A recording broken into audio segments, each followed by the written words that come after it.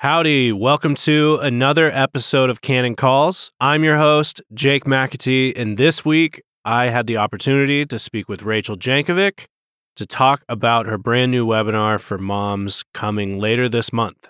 If you listen and you want to sign up and you want to join the webinar live, head to the link in show notes. Caleb will make sure that it's in there and that you can sign up today. If you want to get more familiar with Rachel, you can find several past webinars on Canon Plus, as well as all of her audiobooks. Go check it out at mycanonplus.com. Without further ado, meet Rachel Jankovic.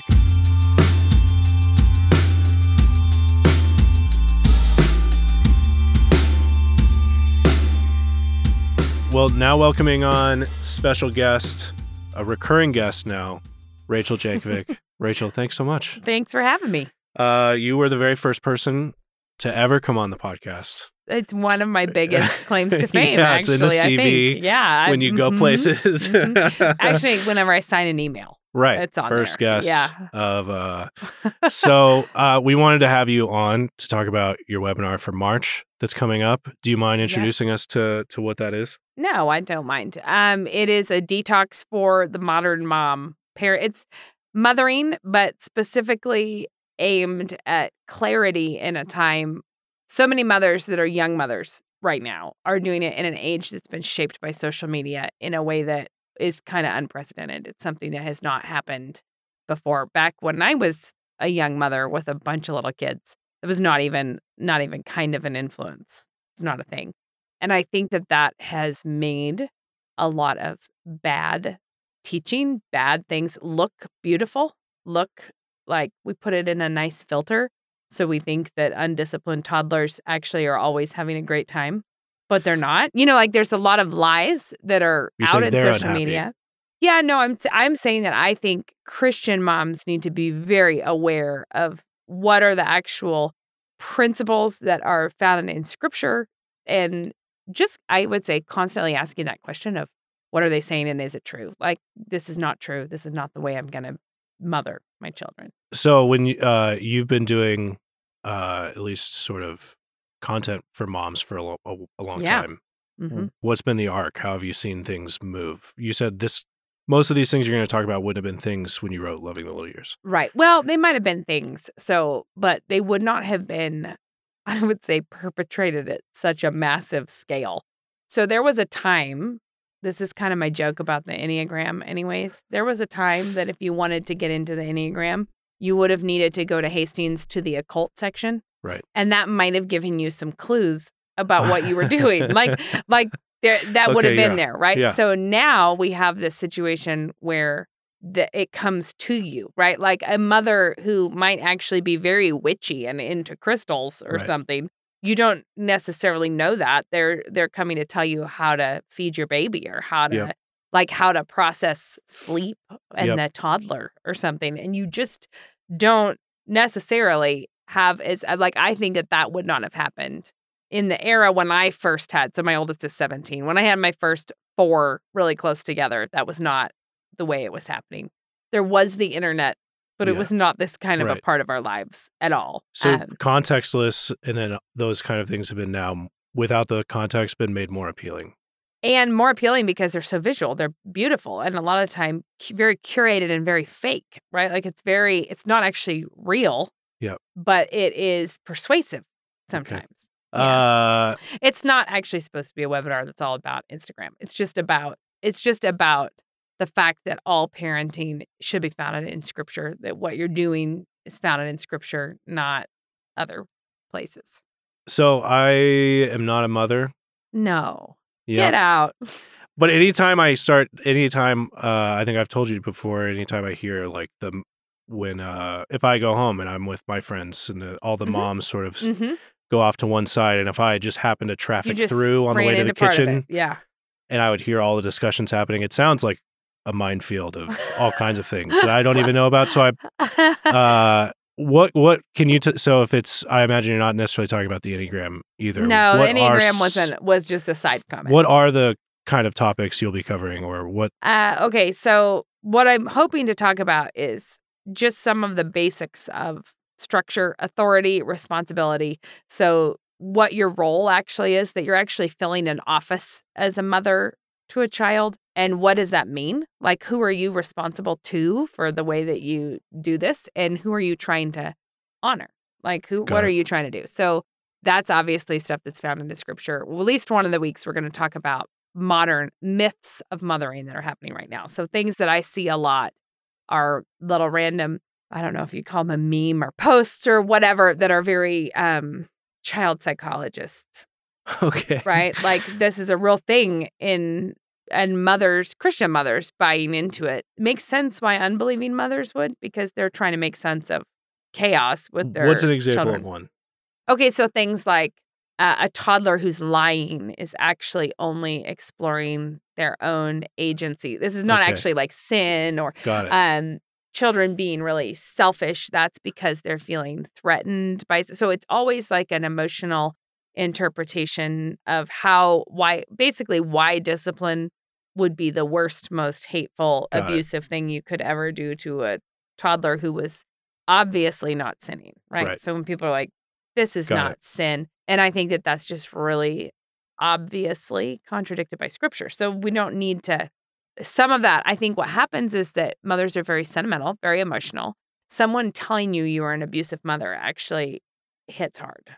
If they say you let your baby cry themselves to sleep, like, they will be traumatized for life. You have broken their trust in you. You are abusing this little person that needed you, and it's so loaded, and it is so, women are very afraid, very fearful of being judged as mothers, and then they, in a panic, are like, tell me what I am supposed to do, and then you just buy into all of these things that are totally unfounded in scripture, totally not, it's just like we don't stop to say, well, why is this the case? Right. Okay. So that we'll put the link to the webinar in the description so everyone can go find that. So since the last time you've been here, at that time you'd written Yoo-Hoo, and I believe we spent a lot of the time talking about the criticisms and feedback that the book had gotten. What has your life been since then? Oh, nothing. I just been sitting around doing nothing. Man, since Yoo-Hoo came out, mostly I am still a full-time mother myself. I have 7 children. So I guess probably since I was on there, did we move into our new house since then? Maybe we did. Maybe. That took a lot of work. We had furniture for like one room of that house when we first got there. My life is really primarily at home. I am writing. I'm doing the master's in creative writing. That's right. That stuff. Doing that. And just carrying on. But so we've done several webinars since. Yeah. I was instructed, and this is, my hands are tied. Oh, Brian's on the org Jake, chart. No. I respond, I was like, is he trying to give me an opportunity to bring this up? One of my big projects that I'm not really effectively working on right now. Well, you have several. I have a bunch of projects. You have several projects going. Mm-hmm. One of which is a kid's book. Yeah, well, I'm not working on that anymore. It's off to be illustrated, so that's good. I just knew that for little boys. That's true. Go. Okay, Sir Bat-a-Lot. That is a kid's book that has been on my, I don't even know what I would call it, somewhere in the back of my mind for way too long. So I finally just made myself get that done real quick. Did Sir that. Bat-a-Lot. Sir Bat-a-Lot. Yeah, because it was Shad who I originally called Sir Bat-a-Lot. Okay. And he is in 4th grade now. So, it's that. Yep. I was a little behind the times on that one. I have the pleasure sometimes of turning around and looking at Forrest's computer and him telling me this is Rachel's Sir Bat-a-Lot book. Oh, yeah. Well, I should go in and look at Forrest's computer and find out how that's going.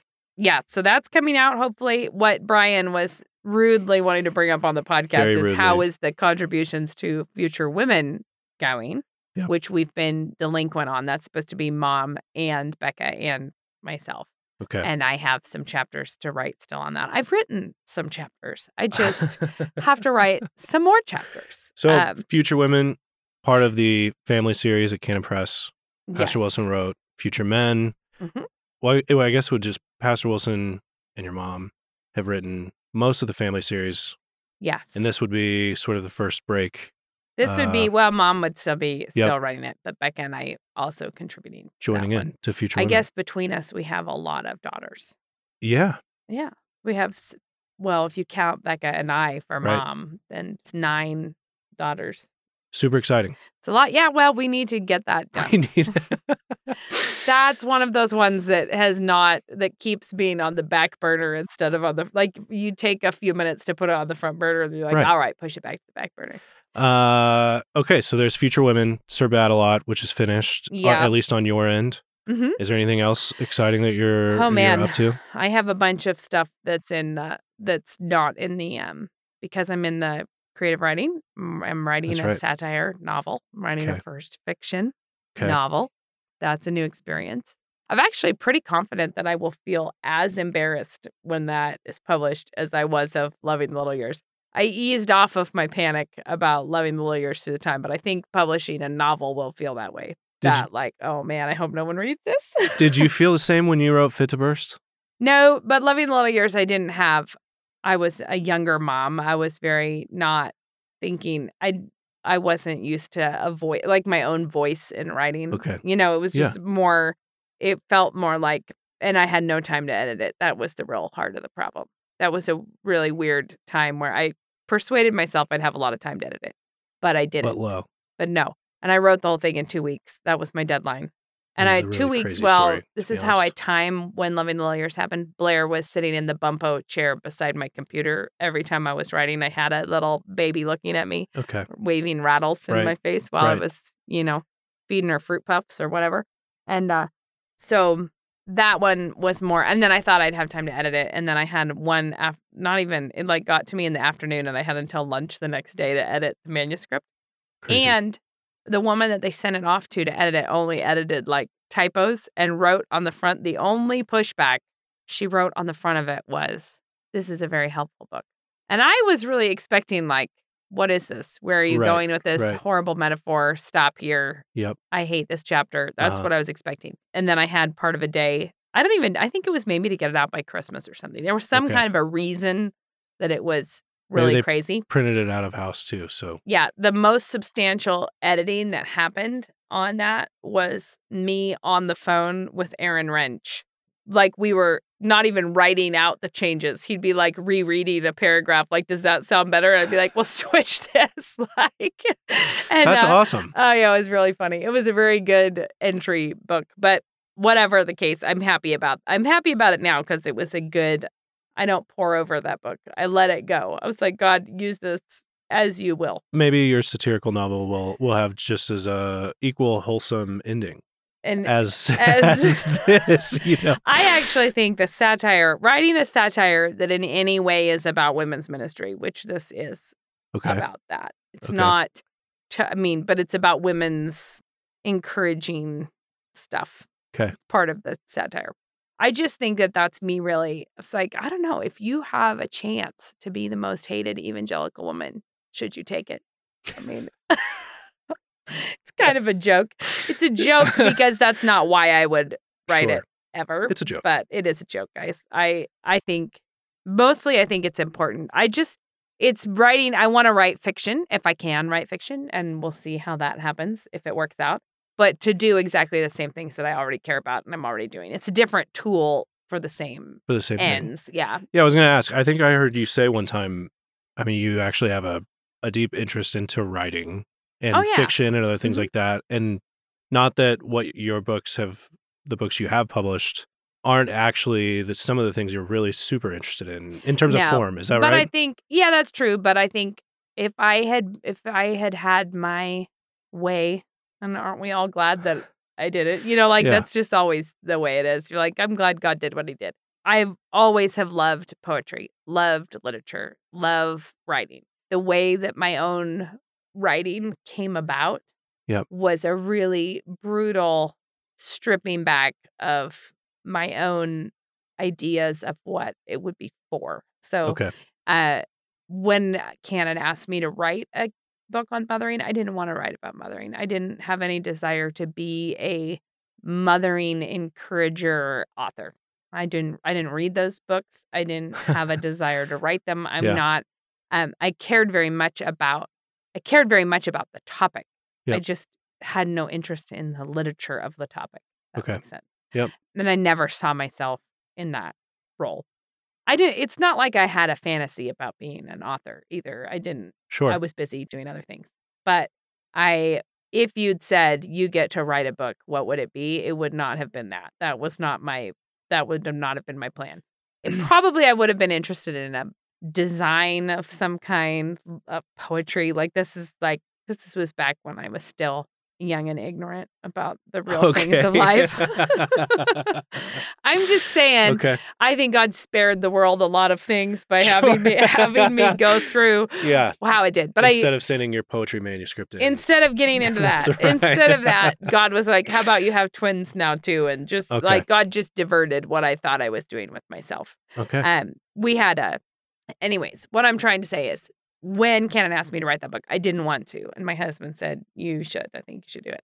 So since it was a 2-week deadline, I did it. That's fine. But it was a thing because it really embarrassed me because I actually do care about writing. Sure. And I think everyone will agree that Loving the Little Years reads like breathless bulletins was written in a closet or from a bathroom. Sure. And it does, because that's actually what my life was. It literally is that way.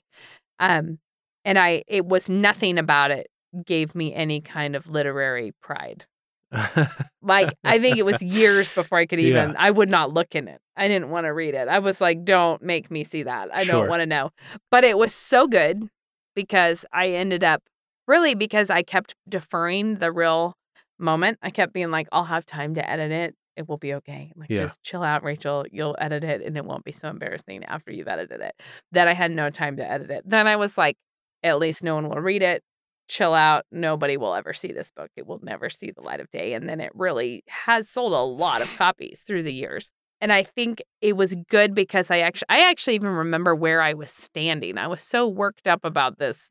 It actually going to print. I was like, no. You remember where you were standing when you learned that it was off to print? No, I just remember being in the living room. I think I was on the phone with Nate, because Nate was at the time more involved in Canon, and he was like, nah, you got to do it. And I'm like, no, this is terrible.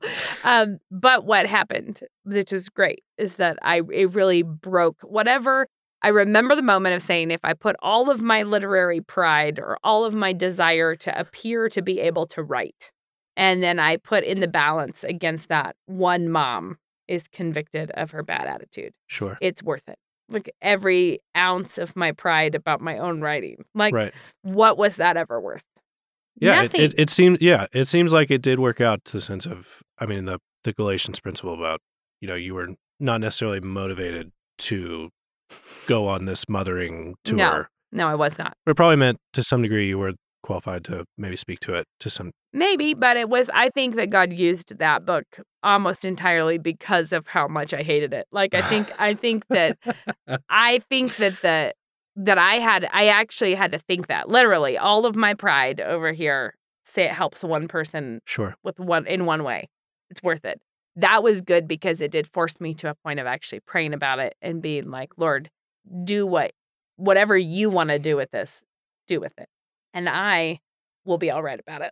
I will just be fine with it. And I think that I know that really did break something in me that was, like I said, God sparing the world of whatever it was that I could have gotten into writing.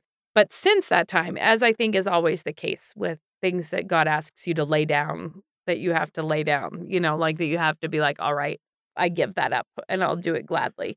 A lot of the time you get a little bit older and it's picking it back up. That is the sacrifice. Yeah. It's like being like, okay, so since Loving the Little Years, that broke me, but I had no trouble at all moving into using emoticons. I am in no way still enchanted with my own writing. Sure. So I think God made me appreciate writing as a tool to actually accomplish, something I do care about. It's actually a tool to encourage people, to get people to Did it work? Yeah, and he made me appreciate that, and I think it's way more important than a tool to self-express or a tool to create something. Bare. Yeah, exactly. Or a tool. I wouldn't have wanted to do that, but I think I don't know what I would have wanted to do, honestly. It's hard to remember. But my point here is really that I love words. I always have. This is a time in my life where I'm trying to come back, to push myself to try to Yep. do things that and I know it won't be the same as if I really was trying to become a serious novelist without having done Pants on Fire emoticon times in the, Yes. I'll never be Yeah. that kind of a serious writer now. Ruined my own chances. If I remember correctly, a few years ago on the What Have You podcast, which you do with Becca still, Mhm. it was you that read Peace Like a River, Yeah. and Becca didn't want to. Has she Yeah. since? Have we got an No, update she on? won't do it. And anytime I'm like, this is a really good book, you should read Yeah. this book. She's like, well, I can tell you right now I won't. This is not because I don't actually know what that is, because she does read. She's not. Of course, yeah. I just mean that makes it sound like she's She doesn't read, illiterate. but She's yes. not at all. She does read. But I think it's specific things that I really think are beautiful Okay. that I actually don't know. I think the psych around it now, she's just like, nah, I can't. It's Just too mean the hype around it. Yes, Everybody like likes this. it. Yes, I mean all the Yes. psych up Yep. about like Yep. you should. This is so good. I think I just no, Yeah. I can't. I don't want Right. to. Terrible. Right. Yeah, I don't know Okay. how we can put the pressure on her. Sure. It's In probably that. it may be too late. I think that ship has sailed. Yeah. I think she won't do it now. Yeah. And I even read Lee Finger's other Badder books. The ones that Yes. are still as beautiful at writing. Like he's still So that good good, on the but the line, yeah. plot nowhere near as compelling. Are you talking about the last one? Either of them? So Brave, Young, and Handsome Yes. or And Virgil then Wonder. yeah. Neither of them, like his prose is still beautiful. Yep. But Peace Like a River it harmonizes with the plot. Like the Sure. story is Yep. way more beautiful. It's just Yeah. it's just When way better. Saw that he said about Virgil Wander that he said something like, "It may not be my best, but it's my most evangelical." I don't know. It really hurt me. I thought, oh no. You're like, you don't even know. You don't even know what evangelical means. Yeah, it was tough. Apparently. It was tough. Because Peace Like a River is way more evangelical, like Totally. infinitely more. It's funny. Totally. Yeah, it hurt me a little And bit. that just tells you that authors don't necessarily know what they're doing. Fair enough. Very true. One maybe little jag that we could do quickly. Mhm. I grew up in public school and other things like that. I now really love poetry. Yeah. And so I've been trying to think of ways to give poetry to people who may otherwise think like, Yeah. what in the world would we do that for? I mean, I remember we convinced I was a junior in high school and we convinced my teacher to like, we shouldn't do Shakespeare. It's like in the lessons plan, and we were like, really? oh, we'll never You're like, understand oh. that. There's And nothing that this would yes, ever help us with. Yes. So Yeah. Anyway, as I very much enjoy it now, and you mentioned you enjoy poetry. What poetry do you enjoy reading? Oh, man. I do love Manly Hopkins Okay. a lot. Yep. Lately, man, I've read some. Have you read that Ted Kooser one about the splitting in order? Yes. That one, so good. Very fun. So good. Yeah. And there's a lot. What's the one that is Wilbur? Richard Yeah. Wilbur. Yeah. His one, I'm pretty sure it's Wilbur, about the crow's nests. Yes. When it's so the trees. So good. Yep. And When it turns the into the ship. hayfield that Yeah. is like that. Yeah, it's so Yeah. good. Love that one. I actually love. So this is a thing that is really sad about poetry now. We had to read the Mary Oliver. Okay. Rules of the Dance or Yes, something Rules of the Dance. Dance. That's what I was. Yeah, Rules of the Yep. Dance. And one of the things she says in the beginning of it is about how the loss it is that school children now are not memorizing poetry. Yep. Because that sing-songy memorization of poetry does a lot to get that rhythm and the meter into your, like, I had a junior high kid who needed to write a sonnet. Okay. And I'm like, always, they're like, it's just hard. I can't, like, it's hard to get into it. I'm like, oh, you just have to, like, start reciting something that is in iambic pentameter and just get it going, get the rhythm going. And then once you got the rhythm going, write to it, like, get it going. It's a huge help in that. Anyways, it's a real push for, it doesn't have to be fine poetry that you're making your children. So yeah, I was going to ask, memorize. are there ways in which you incorporated, I mean, I assume it wasn't as something that you thought like, okay, here's a lesson plan for my own kids. But are there ways in which you sort of incorporated poetry into like a family setting or? Maybe, but not. Yes. I mean, that makes it sound like we're way more intentional about this. That's what, yeah. Because they're at Logos, they're doing classical education. Helps. So in fact, Moses is in first grade right now. And that's my 7th child to go through first grade. Okay. And so there is a poem that I have entirely memorized just because my children have memorized it.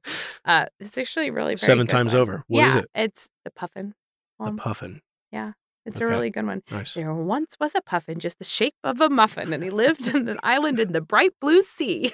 And he ate little fishies that were most delicious, and he had them for supper, and he had them for tea. Anyways, it's a funny one. Okay. It ends, whatever. Yeah. The fish want to be his playmates instead of his lunches. Yeah. And so now they all play together in all sorts of weather. And the Okay. puffin eats pancakes like you and like me. But that they have learned poetry that way. They've learned it at school. They've Sure. learned it in high school. They are reading the Iliad and the Odyssey and Yep. talking. They are learning poetry. They're doing it that way. And in late elementary, they do Shakespeare. They do sonnets. They have to write their own poems. So there's a structured have to learn poetry. Being pushed into new areas of poetry just because there's a grade. Yes. Yep. So we are, but I would say at home, sometimes I would be like, listen to this. Like you have to listen to this, or talking about what does it mean and how is it, So it is very natural. It's not something Yes. that And for a little while when I was driving the kids to school, but then now Lena drives that's them right. to school. So things change. I haven't been doing this. There was a poem a day podcast. I think it's Circe. Yep. And it's a short podcast, and we would listen to it in the car and then discuss it sometimes. Yes, That was I remember you telling me about that. And that was really fun, but we got out of the rhythm of doing that. Yeah. So. Okay. And I have a shared note on my phone where my kids put in their favorite Woodhouse quote. Oh, nice. So that's not really poetry, but it is. Metaphors. Sure. It's a lot. It's a love of language and words. And they're almost all metaphors. Everything that you think is funny in Woodhouse. A metaphor. A metaphor. Right. Makes it funny. So, no, not really formal. Sure. In this, but informally. Yeah. We love poetry in our house. I'm curious if somebody came up to you at a conference and was like a mom, or I'm not in school, essentially. Mm-hmm. How would I even get started or interested in something like poetry? I actually think the biggest part of enjoying poetry, I would say start with a poet that you know to be good. Start with something that is, you're not asking yourself the question of is this good? Is this I can't tell. Start with an established, a well-recognized master of what it is. Not one that you would probably find like at a Barnes & Noble at the very front.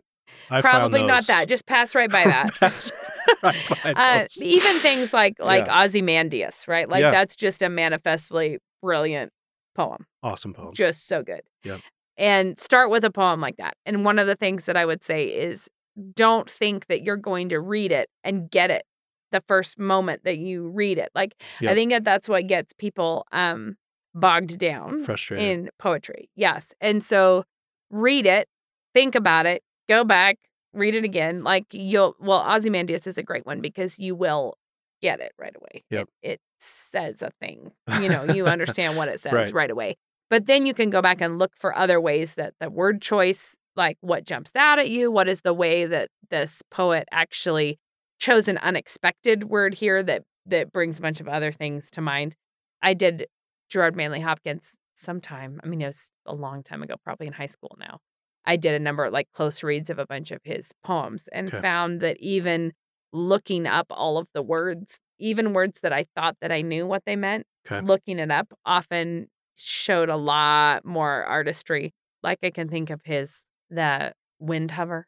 Okay. That one it's about a hawk. Okay. But there's a lot of, the words, like you would recognize the words.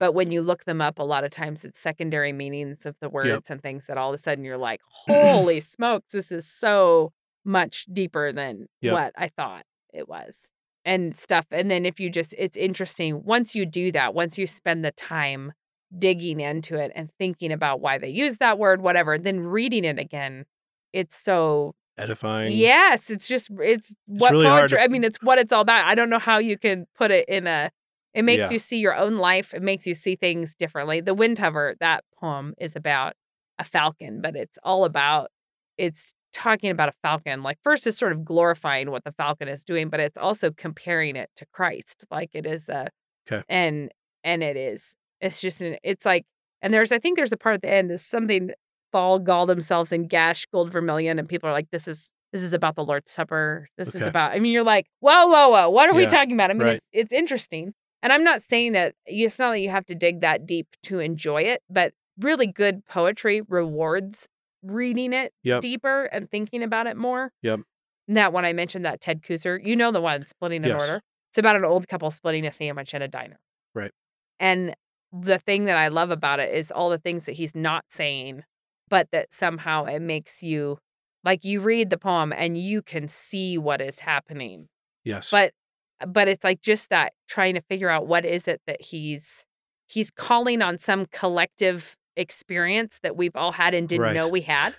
Like, I just think it's interesting because you're like, this is like, I am very present with this couple, and it will like choke you up. And then you're like, how did he do that? How am I choked up about an old couple splitting a sandwich? Right. But I am like, and I just think it is, I would say Dad would always say Christians are people of the word. So we are people of words, and the beauty and the creative power in words is something that I think Christians should enjoy. Yep. And that it rewards your effort to enjoy it also. Yes. And as long as you're on the good side of poetry, people that traffic in metaphor, they're the kind of people you want to be. And I'm always edified by you mentioned Wilbur. I really like Wilbur. He is somebody I would like to be like. He's yeah, I liked it. Just state it. He's someone I would like to be like, Yeah, no, his stuff is really great. And I guess it would apply to anyone who, with words, but who traffics in that. There's just a sense of they can see better than me, and I would like to also see like they do. Who was it that metaphor was it Aristotle said metaphor is the sign of genius? Yes. Yeah. And I think it is seeing likenesses in things, and also because it takes actually looking. Yep. And looking with, open eyes. And I would say back to the thing about how do we encourage poetry in our house, I would say that is one of the more I do not think that you encourage actual creative writing, like kids who are poetic, I would say is not the same thing as I'm having a tea party in the afternoon to read poetry with you. And it's not the Lady of Shalott. And it's not a romantic or a big emotional thing, which is, I think, what keeps a lot of men and boys from thinking poetry has anything for them.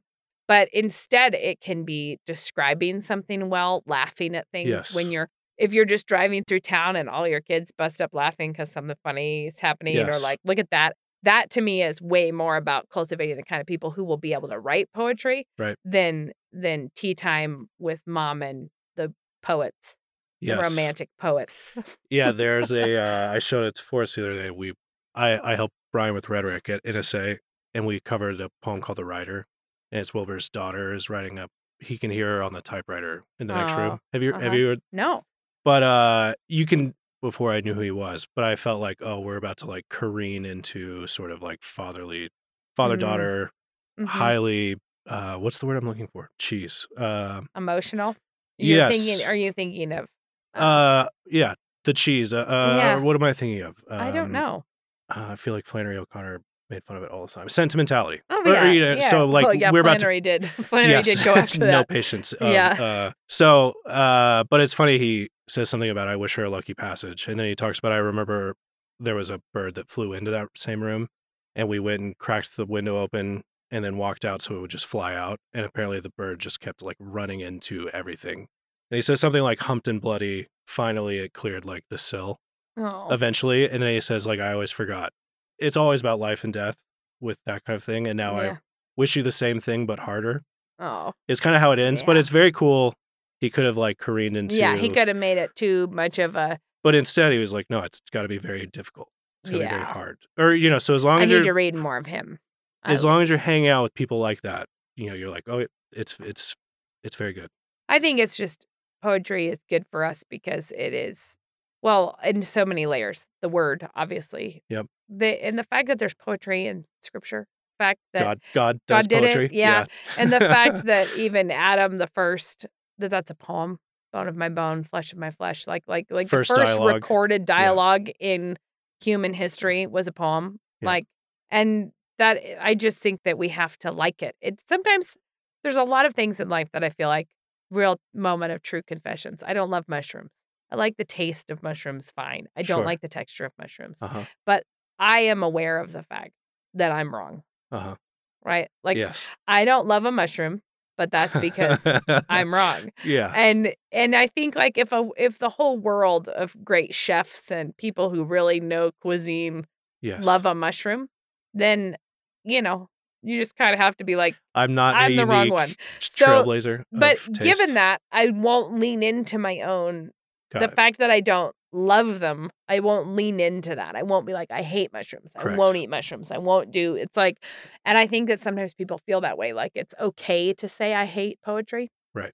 I would never do this, or I hate it. And it's like, it's not okay. It's, as we said, in scripture. It's clearly God likes it. yes. And the fact that the second person of the Trinity, the Son of God, is the Word that Yep. became flesh and dwelt Yep. among us. Like this is a right thing for Christians to Right. love and enjoy. And if you don't have a taste for it, then work on that. Work on getting a taste for it. Be better. Yeah, just be more like Wilbur. Okay. I loved John Donne in high school. It was Donne probably that really got me Yeah. into poetry. I always find Herbert's a very easy recommend to Mhm. Christians because he doesn't write without he's clear. Mhm. It's usually stuff that can translate. Well, easily. but I think Hopkins is that way, don't you think? Yes. But sometimes when I look at a Hopkins poem on the page, it's so everywhere that I then It is a little bit everywhere. That's true. But I But, was thinking at least I like it though. I mean, glory be to God for dappled things. Yes. I mean, that one's just real good. Yes. Although I never know if it's actually a brinded cow or a brinded cow. You got to figure these things out before you have These to are the read it out loud. questions. That's right. Yeah. Because you get going and you're like, shoot, how are we Yeah. going to go with that? What are we saying here? Yeah. But that's why he rewards looking up, like, you know what he's talking about because he's talking about dappled things. And then, because he says, I think it says, what is it? Glory be to God for dappled things, for skies as couple colored as a brinded cow, for rose moles all in stipple upon trout that swim. He fathers forth whose beauty is past all change, praise him, or something. Like there's more in there. I think I skipped parts. But my point is, you get the meaning right away. Yeah. But some of those words, if you actually looked them up, you would find out that there's like a lot more to enjoy. It's loaded. Yeah, there's a lot. Yeah. There's a lot of hidden treasures in there. And I think with memorizing, it's just like not the exact same, but a similar experience to memorizing scripture where you think, oh, once I've memorized it, I'm saying the words back. There's like contours and yeah, you're suddenly and like, there's hang on. Yes. Yeah. And that's true of reading out loud. It's actually a good tip for when you're reading your Bible. If you're having a hard time with it, to read it out loud. Sometimes it changes your own engagement level. Yep. To like trying to make sense of the. You can just see better. Yeah, we don't really come off the line singing well. Wow, that's true. You know? That's almost always true. We're a bunch of nearsighted. We don't got it, but I do think that it's well worth pursuing. Learning those things is well worth being like, I'm gonna try this. I'm gonna read this. I would imagine that is the temptation of sentimentality. Anyways, it's just a lot easier for me to just lay it all on the top level. Yeah. You mean sentimentality in poetry? Yes, or I would think so, because it is, if you just play to just the emotions, that there's no real artistry going on there. Right, because I imagine, a good poet is not going for the emotions. No, they are. They're just getting at them a Correct. different way. They're like getting at them with a lot of actual effort. Deeper, and like deeper truths. Yeah. You know? Yes. Well, Rachel, thanks for going on that, Jack. That was very fun. I guess we... Why not? Why not just talk about poetry for a little while? We might as well. Okay, so March webinar. Yeah. The link will be in the bio for everyone to sign up. And we'll hope that I'm now like an old enough mom. I think I said this on our podcast with Becca, but that young moms now often don't want to hear from older moms because their idea of what they're doing in motherhood is crafting something that the older Christian mothers are not doing. They're like not cool in that world. Okay. right? Yep. So the young Christian moms don't necessarily want to hear the input from Like, the older Christian moms. I'm not listening to you by design. Right. But a big part of the reason I think that they don't want to hear, and I'm not just talking about myself, I'm talking about older moms in their church or older moms that they might know. Yep. They're like, well, she wouldn't understand. She doesn't have the same style that I have. And I think that is almost certainly a sign that you need to talk to someone outside of the bubble that you have found yourself in, like Yep. that you need to get past. Go talk to that woman who has raised faithful children who's in your church, but does not dress in a way that you would want to Instagram. She would be, yes. Go talk to her. Yeah. Like, go find that older woman and say, what do you think of my gender ambiguous baby clothing? Like, go ask, there's things to find out. Do you think my toddler doesn't sin yet? Just ask. They may not be asking questions they don't want the answer to. But I think that's true. But scripture, just to say it, this is the point of the webinar, is to come back to scripture. It does actually say for the older women to be teaching the younger women and in this area. And so for the younger woman to not want to hear what the older women in their church have to say is a problem, right? And it goes both ways. There you go. Yeah. You try not to sign up for this webinar after that, That's not Consult really what I your meant. conscience. I'm talking about that older woman in your church. Yes, But yes. Or you can sign up for the webinar. Awesome. Thanks, All right. Rachel. Yeah, for sure. Thanks.